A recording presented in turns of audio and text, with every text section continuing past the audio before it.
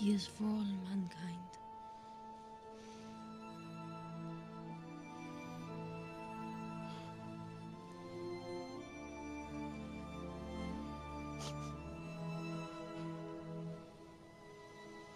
We are each given a gift.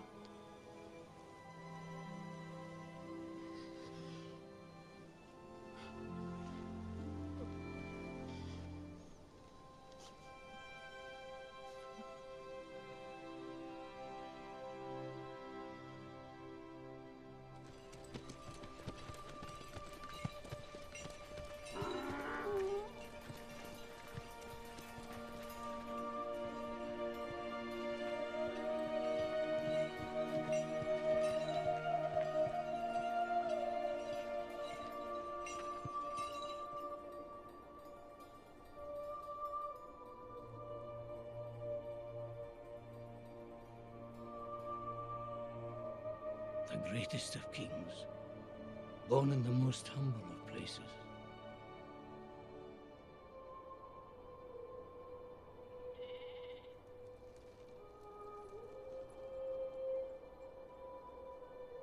God made into flesh.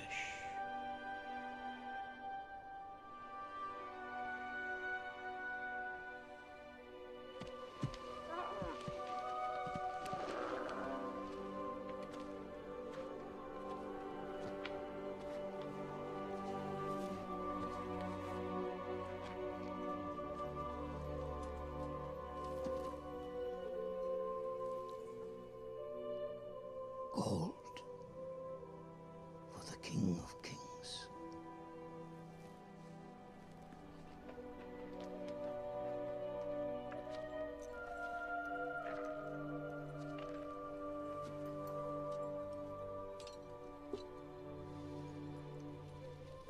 Frankincense for the priests of all priests.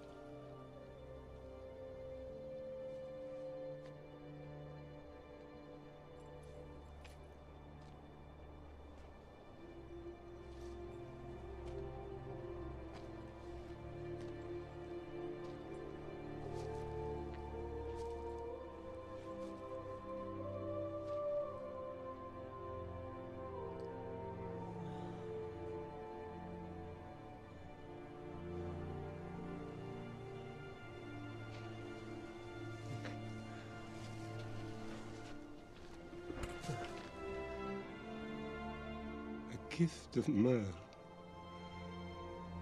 to honor thy sacrifice.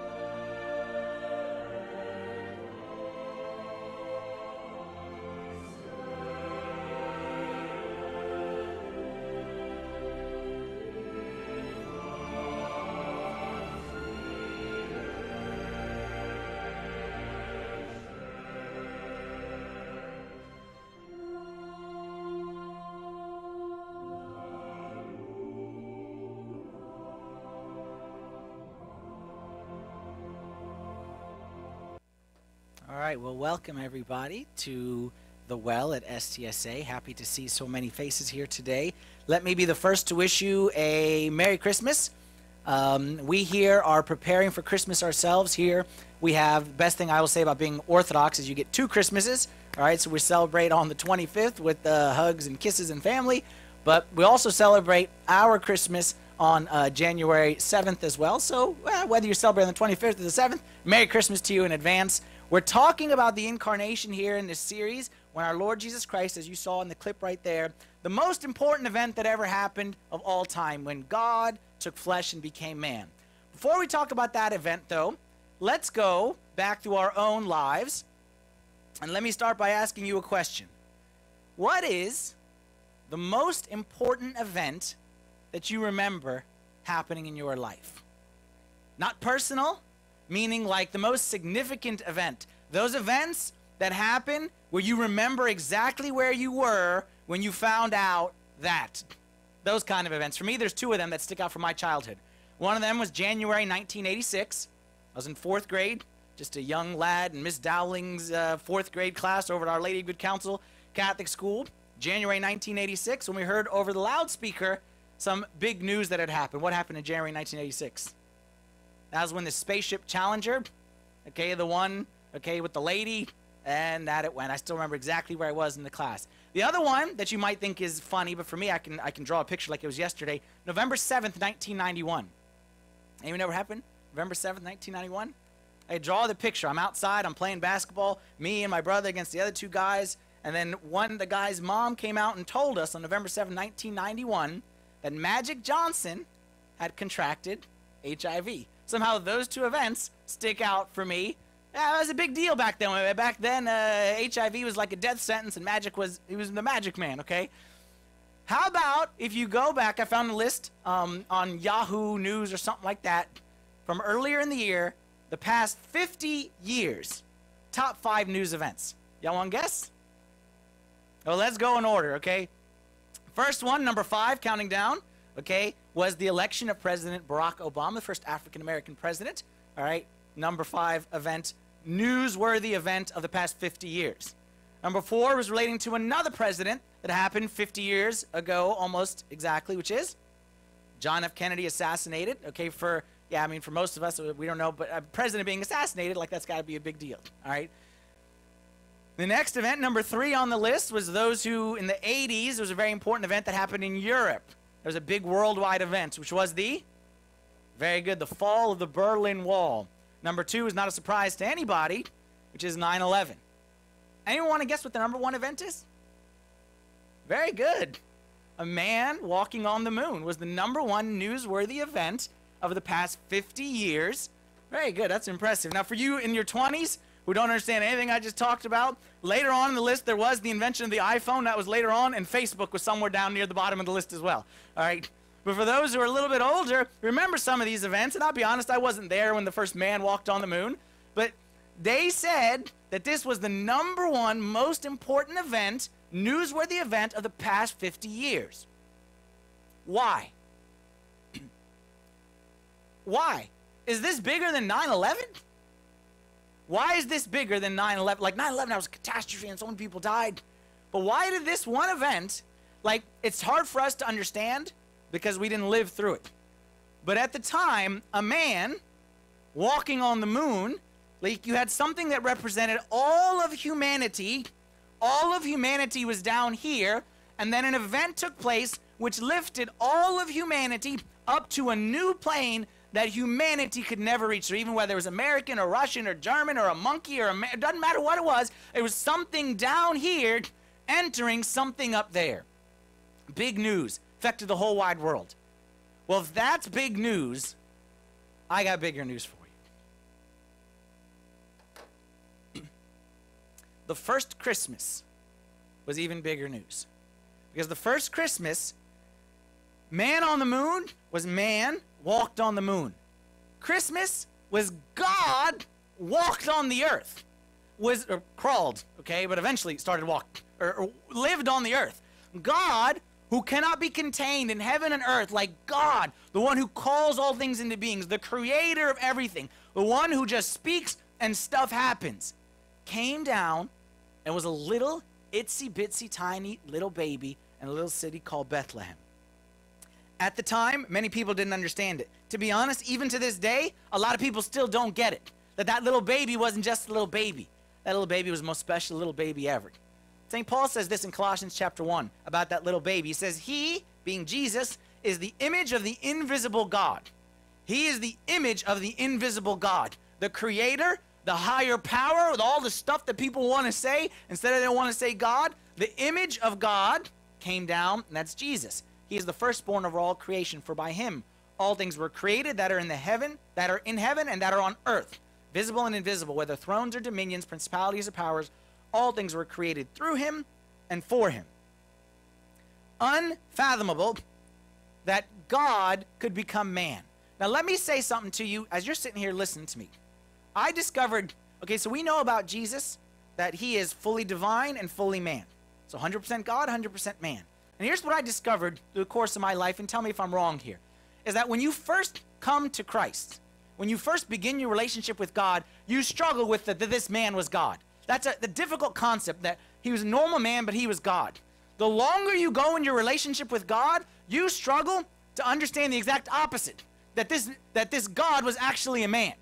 In the beginning, people struggle to accept his divinity, but the longer you are a Christian, the more likely you are to struggle to accept his humanity.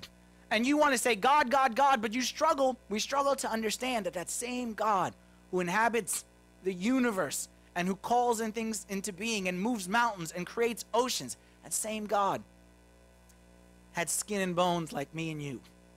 That same God had hair like me and you. That same God had fingernails that had dirt underneath them, and he had to clip his fingernails. And that same God had morning breath when he didn't brush his teeth. And that same God, when he stubbed his toe, it would swell up. And that same God, when he skinned his elbow, it would bleed, real blood. Now, maybe the stuff that he said when he skinned his elbow would be different. The stuff that came out of his mouth was different, but the stuff that came out of his elbow was the same stuff. We have this image sometimes of this like superhuman Christ walking on earth with music playing as he walked down the street. And he just, everywhere he went, like he was like some RoboCop kind of a human.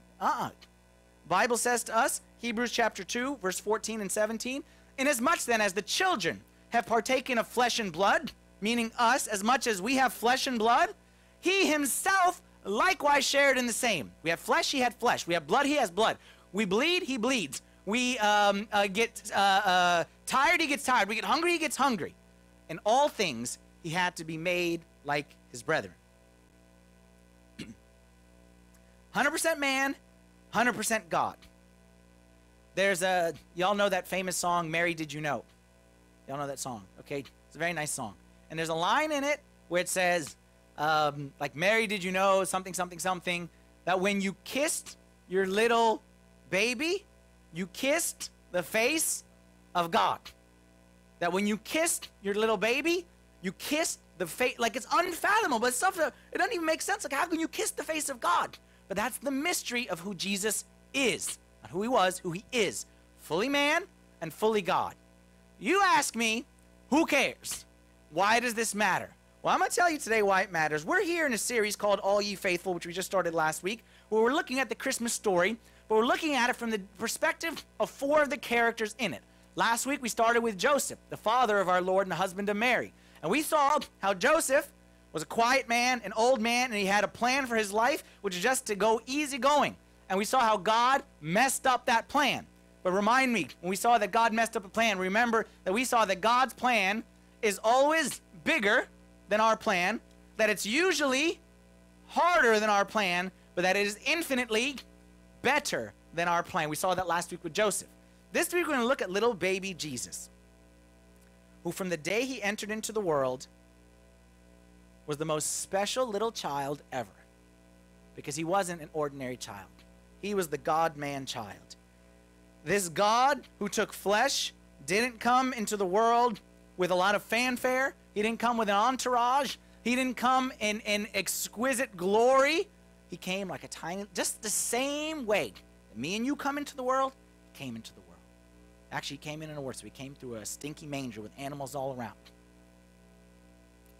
Today we're going to look at the incarnation from the perspective of our Lord Jesus Christ. And we are going to see what was Jesus thinking and doing when he decided to leave that glory of heaven, easy life, angels and easy going, and come down and be born in a manger. Sweaty, stinky, stanky stuff all around.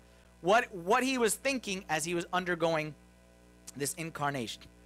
I say there was 2 purposes in why Jesus came down. Why the Word of God, who existed before all ages, said, I need to go down there to earth. 2 reasons. Number 1, he came to show us what God is like. He came to show us or reveal to us what God is like. True story. The year was, I don't know what the year was. I was probably sometime in my college years, 96, 97, something like that, all right? And we were in Egypt. My family was in Egypt. And we were there, and we were tourists, and we were with my uncle, all right, who lives there. And my uncle was, like, driving us around, like, taking us from wherever to wherever. Now, if you've been to Egypt, all right, driving in Egypt is like kind of running your head into a wall, okay, just repeatedly, and then you just kind of end up wherever it is you're supposed to be. That's what driving there is like. Like New York City times like a bazillion. That's the way it is in Egypt, okay? There are no streets. There are no directions. I can't imagine there's a GPS there. There may be, but like when we were there, there was none of that stuff.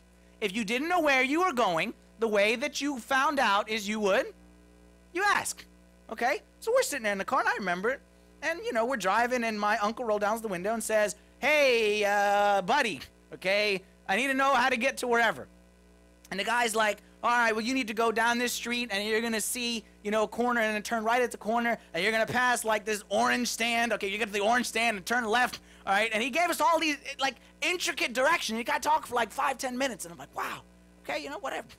Uncle says thank you, rolls up his window, drives 10 feet, rolls down his window again, and asks somebody, how do you get there? And I didn't get this. So I asked my uncle later, and the second guy gave a completely different direction than the first guy. So I'm like, why did you? He's like, no, the first guy had no idea what he's talking about. I'm like, how'd you know? He's like, we just know. I'm telling you, the guy who doesn't know how to go and can't say, I don't know, he has to make it up, I promise you, that's the world that we live in when it comes to God. No one will tell you, I don't know God. No one will tell you that. What they'll tell you, say, hey, tell me about God. All right, well, so here's the thing about God. You can't trust him. He'll let you down when you need him the most. He'll let you down. And we need to have the discernment to say, okay, thank you. Roll up the window and then roll down to the next guy. Hey, tell me about God. Oh, God? Oh, God is very powerful, and don't cross his path. He'll smitest you down. And everybody out there is an expert on God, just like in Egypt with directions. We as humanity, we don't like to admit we don't know stuff. So what's easier is we just make stuff up. And I'm telling you, I sit with person after person who comes in and tells me all these things about God. Like I said, that God is unreasonable. He asks too much. That God is unreliable. He lets you down when you need him the most. That God doesn't care because he will ignore you. And sometimes I want to say, excuse me, you even know what you're looking for when it comes to God? Like, do you know? You say he ignores you. Do you even know what you're looking for? Because I think he's screaming loud and clear, trying to get your attention, but you don't know what you're looking for. And you say that he's unreasonable. Well, I think you're the one who's selfish, and you ain't looking for a reasonable answer. You're looking for a selfish answer. We make stuff up about God. So God said, enough. I need to go down myself and show them who I am. John chapter 14, verse 7 and 9, Jesus said, if you had known me, you would have known my Father also. And from now on, you know him and have seen him. He who has seen me has seen the Father. Jesus said, I'm coming to reveal the truth. A lot of people out there will make up stuff about my Father, and they will say stuff about him that just ain't true. And it's coming from their personal bias or their ignorance or their inability to say, I don't know. Well, listen to me. I'm coming to speak the truth. 3 things that I want to show you about God, Jesus said. Number 1, or A, God cares. Jesus showed us, beyond a shadow of a doubt, that God cares. God cares, God cares, God cares. Don't let anybody tell you God doesn't care. God cares more than you can possibly imagine. Just this past week, parents, do you know what it's like? I shouldn't even say parents, people, everybody. Do you know what it's like to love someone so much and they just don't get it? And they feel like you don't love them? Parents, this is our life. Just this past week, each kid, we had a sickness situation. One needed doctor, one needed medicine. And they are kicking and screaming, I don't want to go to the doctor, and I don't want the medicine, and you hate me, and Daddy, you said you'd never. And it hurts you when you love someone so much, and you're trying to help them, and you're trying to care for them, but they just can't see it. The way we are with our kids when they refuse to go to the doctor or the dentist, when they refuse to take the medicine, God times a bazillion. I care about you so much, but you just don't get it. But that doesn't mean that I don't care. Jesus came to show us that he cares. From the very, very beginning, you could see the care of God for his creation. Like, let's put ourselves in the proper context. We are not equal to God. We are the creature of God. We are the creation. We are what he formed and created with his hands. We are not at his level. He has the right to make us call him sir. What does he tell us to call him instead? Call me daddy. Don't call me sir. You should call me sir, but I care about you, call me daddy. He even said to his disciples, Jesus said, he said, no longer do I call you servants. I have called you friends, because I don't keep any secrets from you. If you're a servant, I stand here, I yell at you. If you're a friend, I come down to you. I'm a little baby. I sit next to you in social studies class, and I play baseball with you on the field, and then I go hang out in your marketplaces, and then I touch your lepers, and then I care for your sick, and I preach in your synagogue, and eventually I climb this mountain carrying a cross that actually you should carry, and I'm carrying it for you because I care about you that much. In the Old Testament, in the book of Exodus, people of God were in slavery to the bad guy, to Egypt, Pharaoh. And when they were there in slavery, they did what? They cried to God, and they said, God forgot us. God doesn't care about us. God has left us down here to suffer. Some of the stuff that you may hear in your own personal prayer sometime, right? God has left us. God doesn't hear us. God appears to Moses in a burning bush, and he says, I have surely seen the oppression of my people who are in Egypt, and I have heard their cry because of their taskmasters, for I know their sorrows. So I've come down. This is a foreshadowing of the incarnation, by the way. What happened in Egypt, exactly what Jesus did when he took flesh as a baby. So I have come down to deliver them out of the hand of the Egyptians, and to bring them up from that land to a good and large land, to a land flowing with milk and honey. This is exactly what Jesus did when he came and took flesh. Humanity, I hear your cry. I'm coming. At the right time, I'm coming. And I'm coming, like it says there, I'm come down to you to deliver you and to bring you up to a good place. Does God care? Yes. Answer for me. Does God care? Yes. Say it again. Does God care? Yes. The most fundamental question of all humanity is this question, I believe. Because if you don't know that God cares, if my kids don't trust that daddy cares about them, then daddy says take medicine, why am I listening to that guy? Daddy says go to sleep, I don't want to go to sleep, I want to stay up. Daddy says eat your vegetables, why listen to daddy? If you don't trust that God cares, you're always going to be insecure in life. You're never going to have stable footing to stand on, because you're never going to know. Is God looking out for me? Am I by myself? Do I have to do this by myself? Do I have to figure it out? Well, my friend says this, but the TV says this, but Oprah says this. Like, what do I need to do? Well, God says this, but how do I know that God cares about me? If you don't settle this, that God cares about me and cares about me more than I can comprehend, you're always going to be insecure. You're always going to second guess. You're always going to have anxiety, fear, worry, whatever it is. You're never going to be able to move forward confidently in life until you settle this question. And when you wonder, does God care? I can tell you I care with my words, or I can show you I care with my action. And when you see little baby Jesus down in that manger, you see with your eyes that God cares. Because if he didn't care, he wouldn't be down there. If he didn't care about me, he wouldn't be sleeping in a manger. If he didn't care about me, he wouldn't live on this filthy planet with filthy human beings compared to his palace in heaven. If he didn't care, like, don't listen to him tell you he cares. See him tell you that he cares when you see the incarnation. I'll give you a dumb example. Okay, a dumb example. And this is a dumb example. This is the example I kind of always had in my head of what the incarnation is like. Like, what does it mean that God came down? Imagine that you have an ant farm. Okay, a little thing. I never had an ant farm, but I imagine like a little aquarium kind of a thing. Okay, and there's little ants in there.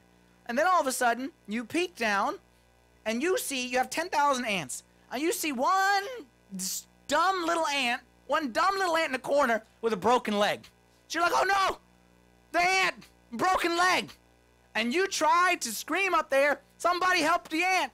And then you throw a Band-Aid down. And the Band-Aid, they don't get it. And you throw little mini crutches down, whatever, okay? You throw stuff down there, and they're not getting it, because they're ants. They can't comprehend what I'm saying. So I remember Honey, I Shrunk the Kids. Okay, that was a movie when I was growing up. That, again, this is my 3rd grade. This is how in 3rd grade I comprehended the incarnation of Christ, and stuck with me ever since. Honey, I Shrunk the Kids was where the Rick Moranis guy, and he shrunk himself. So you shrink yourself down, but you can't shrink yourself down to a human. Because if you go down as a human and you go down there, what's going to happen to all the ants? They're going to run away because you're a human. So you can't go down as a human. So what do? You go down as an ant. You become an ant. And you go to the little guy and you try to fix him up. Now all the other ants rally against you. And they say, let's get the new guy. Now let's crucify the new guy. And you down there, and all you need to do is snap your fingers. All you need to do is blink your eye, and you go back to Big Giant Man, and you stomp out ants. And you stomp them out with joy. Because any human being, all of us human beings would look and say, it's a dumb little ant. Who cares about the little ant? Step on them like we chase them around to step on them when we find them. But you say, I love that ant. That's exactly what Jesus did. And Jesus came down for ant-kind. All of ant-kind became an ant. And you say, that's a silly example. I promise you, the difference between me and an ant is nothing compared between God and us. It ain't even close. Between me and an ant, maybe. Between God and us, it ain't. Like my example is silly. If you go up to heaven and say that little example, God would say, that captures about 10% of it. Because me and an ant inhabit the same world. God and us don't inhabit the same. He lives in a place called eternity. We live in a place called time. Different worlds. Does God care? Yes, he cares. He cares about where I live. He cares about where I'm going to spend eternity. And because he cares about big things, he also cares about little things. Does he care if I got a stuffed up nose? Yes, he cares. Does he care if I'm late on my car payments? Yes, he cares. Does he care if I got a court date on Tuesday? Yes, he cares. Does he care if my kid won't listen to me? Does he care if my boss is giving me a hard time? Is there anything that God doesn't care about? Absolutely not. Bible tells us this. 1 Peter chapter 5, verse 7 says that we cast all our care upon him, for he cares for us. Man, he cares about the number of hairs on my head, no matter how few they may be, and declining. He cares about every tear that I've cried. Bible says that he captures them all in his bottle. Does he care? Man, absolutely he cares. Without a shadow of a doubt, he cares. Second thing that we learn about God from Jesus. He cares, and he's close. Because again, another thing that the dumb people will tell you is God is far away God. Wasn't there, what's her name? Bette Midler. Was there, God is watching us from a distance. Remember that song? Okay. I don't know what her point was in it, but she's wrong. God is not at a distance. God is not watching us from a distance. God came as close could be. Acts chapter 17, verse 27. It says that God did this, becoming flesh. God did this so that they, us, should seek the Lord in the hope that they might grope for him and find him, although he is not far from each one of us. Christmas is God being close and being as unintimidating as possible, as a baby. He didn't come down as a giant. He didn't come as a king. He didn't come as ruler. He didn't come as the world's strongest man competition people. He came as a little baby to be as close as he possibly could. You know who messed us up in this regard? A lot of us, and thankfully I'm not one of them, but a lot of us, our own fathers messed us up here. Because we learned from our dads that our mom takes care of us, and our dads just take out the trash on Tuesdays and Thursdays. Our dads are distant. Our dads are absent. Our dads do stuff at work, and they just kind of come in, stomp in, grab a meal, tell the kids to do whatever, and they're absent. So we've learned dads aren't really that close. Moms kind of do stuff. Dads are kind of absent. I remember, again, back when I was growing up, I don't know what the TV shows are like now, but the majority of TV shows when I was growing up, with the exception of one, which was The Cosby Show, every show had a bad dad. You had Married with Children, crazy dad. You had The Simpsons. Yeah, I mean, it was a good show, but the dad wasn't the most involved. Like, most of the shows portrayed the dad as being a bumbling idiot who didn't know anything that's going on with his kids' lives. And we portrayed the same thing to our Heavenly Father. But that is not our Father. Our Father is close. Our Father came down and took flesh to be close to us. I remember every year when we go to the kids' back to school night. Like, you go to back to school night, and what do? They make you sit in the kids' chair, right? Like, and you sit in a little chair, and they have you try to stick your knees under there, and you go through the kids. You want to see it from the kids' perspective. And every year, without a shadow of a doubt, there's like that one dad who just like can't fit or whatever it might be. You know what I mean? He's like, bring me the other one. You know what I mean? Like, he can't fit in the little chair, and he's complaining the whole time, and he can't fit in it. God came and fit in our little chair. He could have said, just bring me the big chair. I can't go down here. I have my back. He could have said, I'm not go down there and be human. Yeah, human. Give me a supercharged body. Give me one with the biceps and the guns. Give me one with that never gets sick. Give me the hairline that never recedes. Give me the smile that's always shining. He could have done that. He could have come down as some supercharged human. But he didn't. He said, that's where you sit? Okay, let me sit there. You say, God, but it's not going to fit for you. It's uncomfortable. He says, it's okay. I want to be close to my kid. I love this verse, Hebrews 4:15. If you struggle to believe that God is close, Hebrews 4:15 is your verse. We do not have a high priest who cannot sympathize with our weakness, but was in all points tempted as we are, yet without sin. You know what I love about this verse? Jesus came close. What did he come close to? In what area was he closest to us? In our strengths? In our weakness. You're poor? I was poor. You're rejected? I was rejected by everyone. Even my own disciples fled. You were hated? People gave you a hard time at the office? You should have heard the stuff they made up about me. He came down and connected with us not in our strength, but in our weakness. If you're poor, if you're lonely, if you're sad, if you're rejected, if you're alone, Jesus is right with you. If you got everything going for you, you might struggle to relate to Jesus. You'll struggle. You got everything going, if your life is perfect, you and Jesus have a lot, they won't have a lot in common. It'll be hard for you to relate. You know who he can relate with? You and your weakness.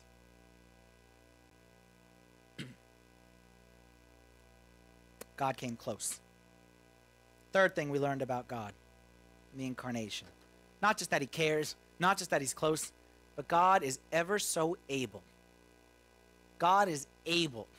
When I say able, what I mean is, who cares if he's next to me and he cares about me, but he can do nothing to help me in my situation? Who cares? Who cares if he loves me, but he's weak and he's unable? We have a Father who not just loves us, and not just is close to us, but is able to do anything and we can imagine. I'm bringing this verse. Luke chapter 1, verse 37. For with God, nothing will be impossible. This was the verse that the archangel Gabriel said to Virgin Mary 9 months before Jesus was born, came to her, and he said, you are going to bear a child. And he's going to be a very special child. And she raised her hand and said, okay, but I'm not married. I'm a virgin. And I ain't no rocket scientist, but I've been in biology class, and that's not how it works. Virgin, baby, don't go together. The angel said to her, with God, nothing will be impossible. You sit there and you say, okay, God cares. What's he going to do? They say, okay, God is close and God cares about my problems, my weakness, my suffering. What's God going to do? God couldn't possibly, and then you fill in the blank. And the angel says, for with God, nothing will be impossible. Luke 1:37, that's a good verse to memorize. You need some extra strength for the week, you memorize Luke 1:37. For with God, nothing will be impossible. But God couldn't possibly, for with God, nothing will be impossible. He's 100% man, but he's also 100% God. And because he is the combination of those two, then whatever situation it may be, God is able. Israelites, we're enslaved. Yeah, God hears us, but what God gonna do? Hey, with God, nothing will be impossible. Just watch what God's gonna do. Y'all heard of 10 plagues? I'll show you some 10 plagues. Blind people. Yeah, God cares about me. What's God going to do? Look, when God, who cares and who is close and who is able, blind people see, slaves are freed, sick are healed, dead are raised, virgins have babies. Because God is able, and there's nothing that's impossible for our God. Jesus came to show us what God is like. But Jesus didn't come to just show us what God is like. And if you only stop at learning about who God is from Jesus, then you're missing 50% of the equation. Because he didn't just come to show us who God is. He also came to show us who we are and what we're supposed to look like. In that he was fully God and fully man. He revealed the fullness of God, but he also revealed the fullness of man and what me and you are supposed to look like in our life here on this earth. I spoke about this earlier today during the liturgy, and I was saying about how too often we say that God came for our salvation, which is 100% true. But the key is defining what does salvation mean. We've watered down the term salvation to mean I go to heaven after I die. Salvation equals I go to heaven after I die. That is not in any way what the word salvation means. John 10:10, Jesus said, I didn't come for death. I have come that they may have life, and they may have it more abundantly. The word salvation is a word that in the Greek, it's the word soteria, which means conquering, victorious, defeat over our enemies. That's what it means. It means conquering, victorious, or defeat over our enemies. So when we say he came for our salvation, we don't just mean that he came so that we could, after we die, go to heaven. It's watering it down. What we say is that when Jesus came for us men and for our salvation, he came to give us victory over the sin which is in the world, and sin eventually leads to death. So he gives us victory over the sin which eventually will take us for death and eternity. But he came to give us victory over that sin here in this world. He came to heal us of our sicknesses. He came to show us how life on this earth is supposed to look like the right way. When God created Adam and Eve in the Garden of Eden, they were living the right way. But through sin that entered into the world, they lost the picture of the right way. You look out these windows right here. This is not the way life is supposed to be lived. This is not how we're supposed to live. The sicknesses, the weaknesses, the sinfulness, the selfishness, all the problems that you experience, that's not how it's supposed to be. That's all a result of sin. I'll show you this nice verse right here. Wisdom chapter 2, verse 23 and 24. It says, God created the human being for incorruptibility and an image of his own eternity, but by the envy of the devil, death entered into the world. All the stuff that you see outside today is a result of sin. People losing their temper. People drinking and driving. People fighting and killing. People hating and discriminating. Prejudice. All that stuff. Man, that's not how we were meant to live. In the book, we're reading a book together as a church family. It's called On the Incarnation. For those who have been reading it, there's a nice statement in it. It said, the human being, made rational and in the image of God, was now disappearing, and the work made by God was being obliterated. Talking about why God came and took flesh. Because God looked at his creation that he created, and he saw it slowly deteriorating. Sin was killing it. Sin was killing man. And man, God was looking, couldn't even recognize it. That's why it says the work made by God was being obliterated. It was ruined. My masterpiece, someone threw up on my masterpiece. Someone kicked dirt on my masterpiece. Someone stomped on my masterpiece. So Jesus said, I had to come down and fix it. Let me give you an example. Try to make it a little bit, draw a picture for you. Imagine a boy who was born, okay, and he's born healthy and active and all kinds of good stuff. But because of his family history, the doctor tells his parents when he's like 2-3 years old, be careful. This boy, given his whatever, shouldn't eat chocolate. If he eats chocolate, could lead to a disease. And that disease could be fatal. So the parents, they try to raise him, no chocolate, whatever, and try to keep him. And the boy's a very active young boy. He plays sports, especially as he grows up, junior high, high school, and he likes to play sports. He's very active, outgoing, energetic, gets good grades, class president, valedictorian, like whatever. All the great things that you could imagine.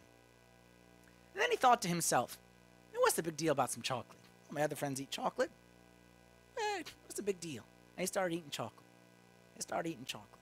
And eventually, it started affecting his life.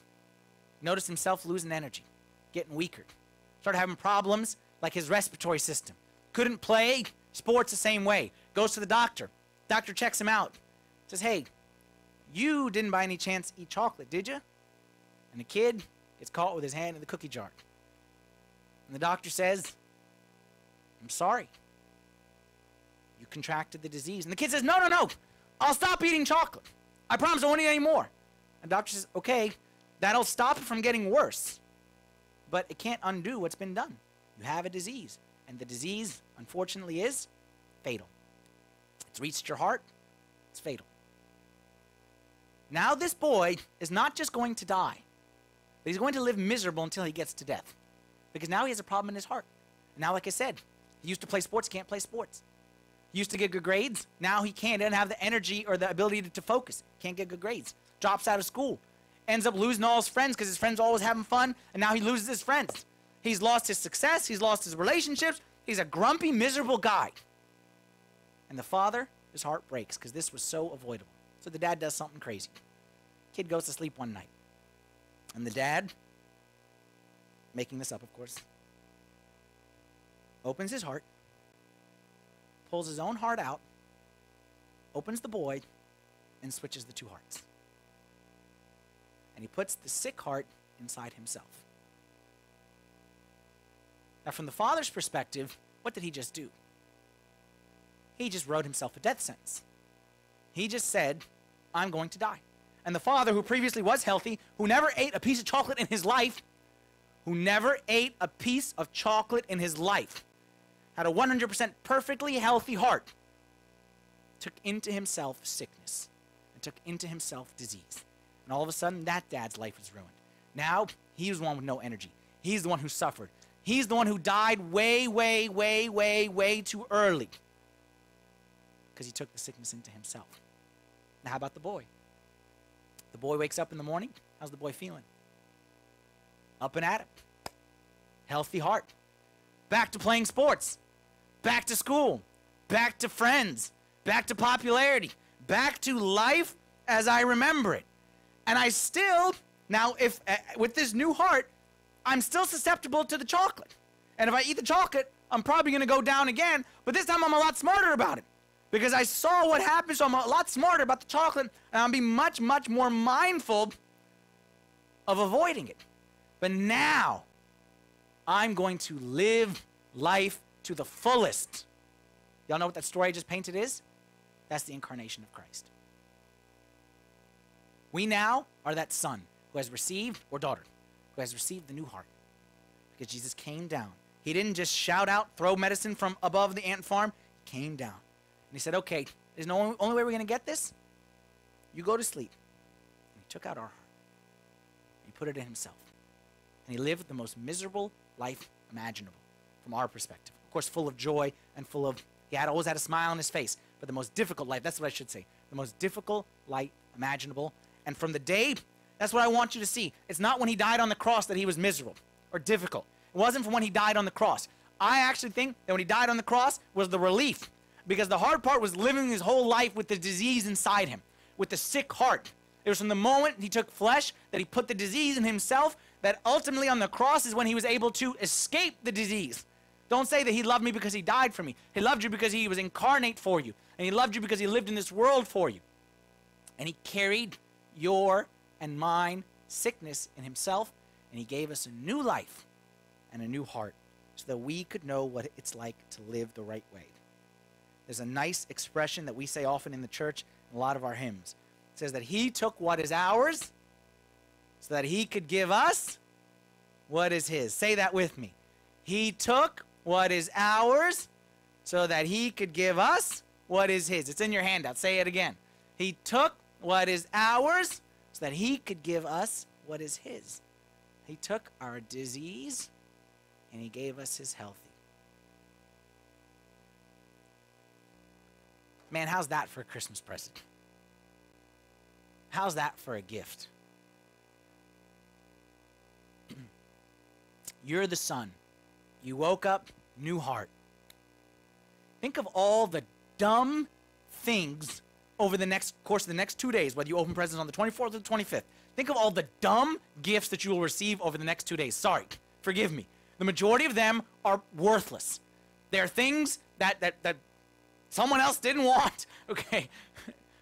Well, I think I'm giving away my own secrets here. The things that other people received as gifts and they just wrap it up and give it to somebody else. They're worthless. The things you throw away, maybe you use them for a year max. Then you throw it away. It's junk. It's temporary. It's impractical. It's a tie that says world's greatest dad. Everyone knows that you're not the world's greatest dad, okay? The tie ain't going to make you any better. And here's a gift. Here's a real gift that Jesus is giving us. I give you my healthy heart. You messed up yours. I give you my healthy. Lord, but what am I going to do with the dirty one? I'll take it. That's going to be tough for you, Lord. This heart is like, there's a lot of chocolate in there. He says, that's okay. And like a good dad, he takes it with a smile. And of course, pain, takes it with a smile. He never even lets on that he regrets his decision. He never lets on that he even thinks twice about his decision.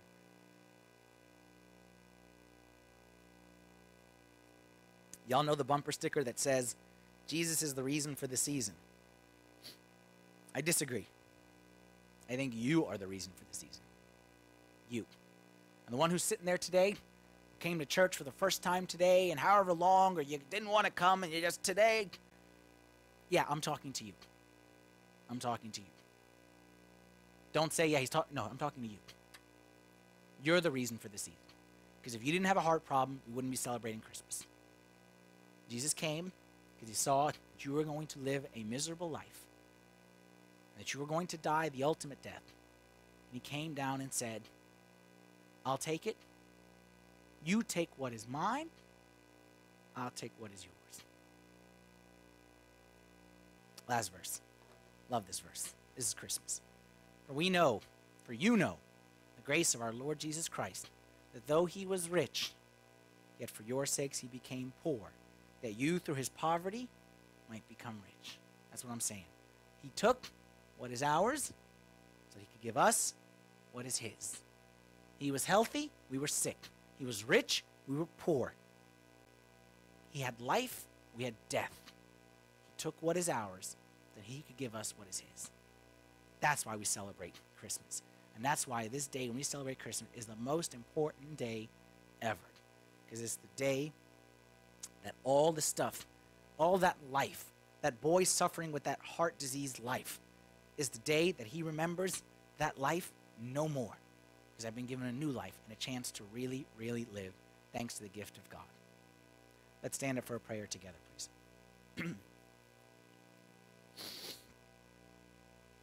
In the name of the Father, and the Son, and the Holy Spirit, one God, amen. Lord, what can we say to thank you for the gift that you have given to us?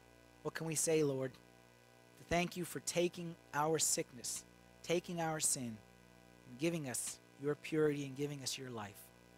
Forgive us, Lord, for neglecting such a great gift of salvation. Forgive us for being so busy with so many things and never taking the time to reflect on what you've given to us. We're so quick to complain about things. Forgive us, Lord. Help us to really appreciate, really understand, and really live the gift that you have given to us. We thank you, and we want not just to thank you with our words, but really our life would be one giant thank you to you, and that we would live this life that you have envisioned for us. Pray for each person and every soul who you brought to church today. You brought them to hear this message. Implant the message in their hearts and show them, Lord, how you took what is theirs, that you could give them what is yours. We ask this in the name of our Lord Jesus Christ, with the intercessions and the prayers of all your saints. Hear us as we pray thankfully. Our Father, who art in heaven, hallowed be thy name. Thy kingdom come, thy will be done, on earth as it is in heaven. Give us this day our daily bread, and forgive us our trespasses, as we forgive those who trespass against us. And lead us not into temptation, but deliver us from the evil one. Through Christ Jesus our Lord, thine is the kingdom, the power, and the glory forever. Amen. Thank you all very much. Have a great week and have a Merry Christmas. Oh, come on, you.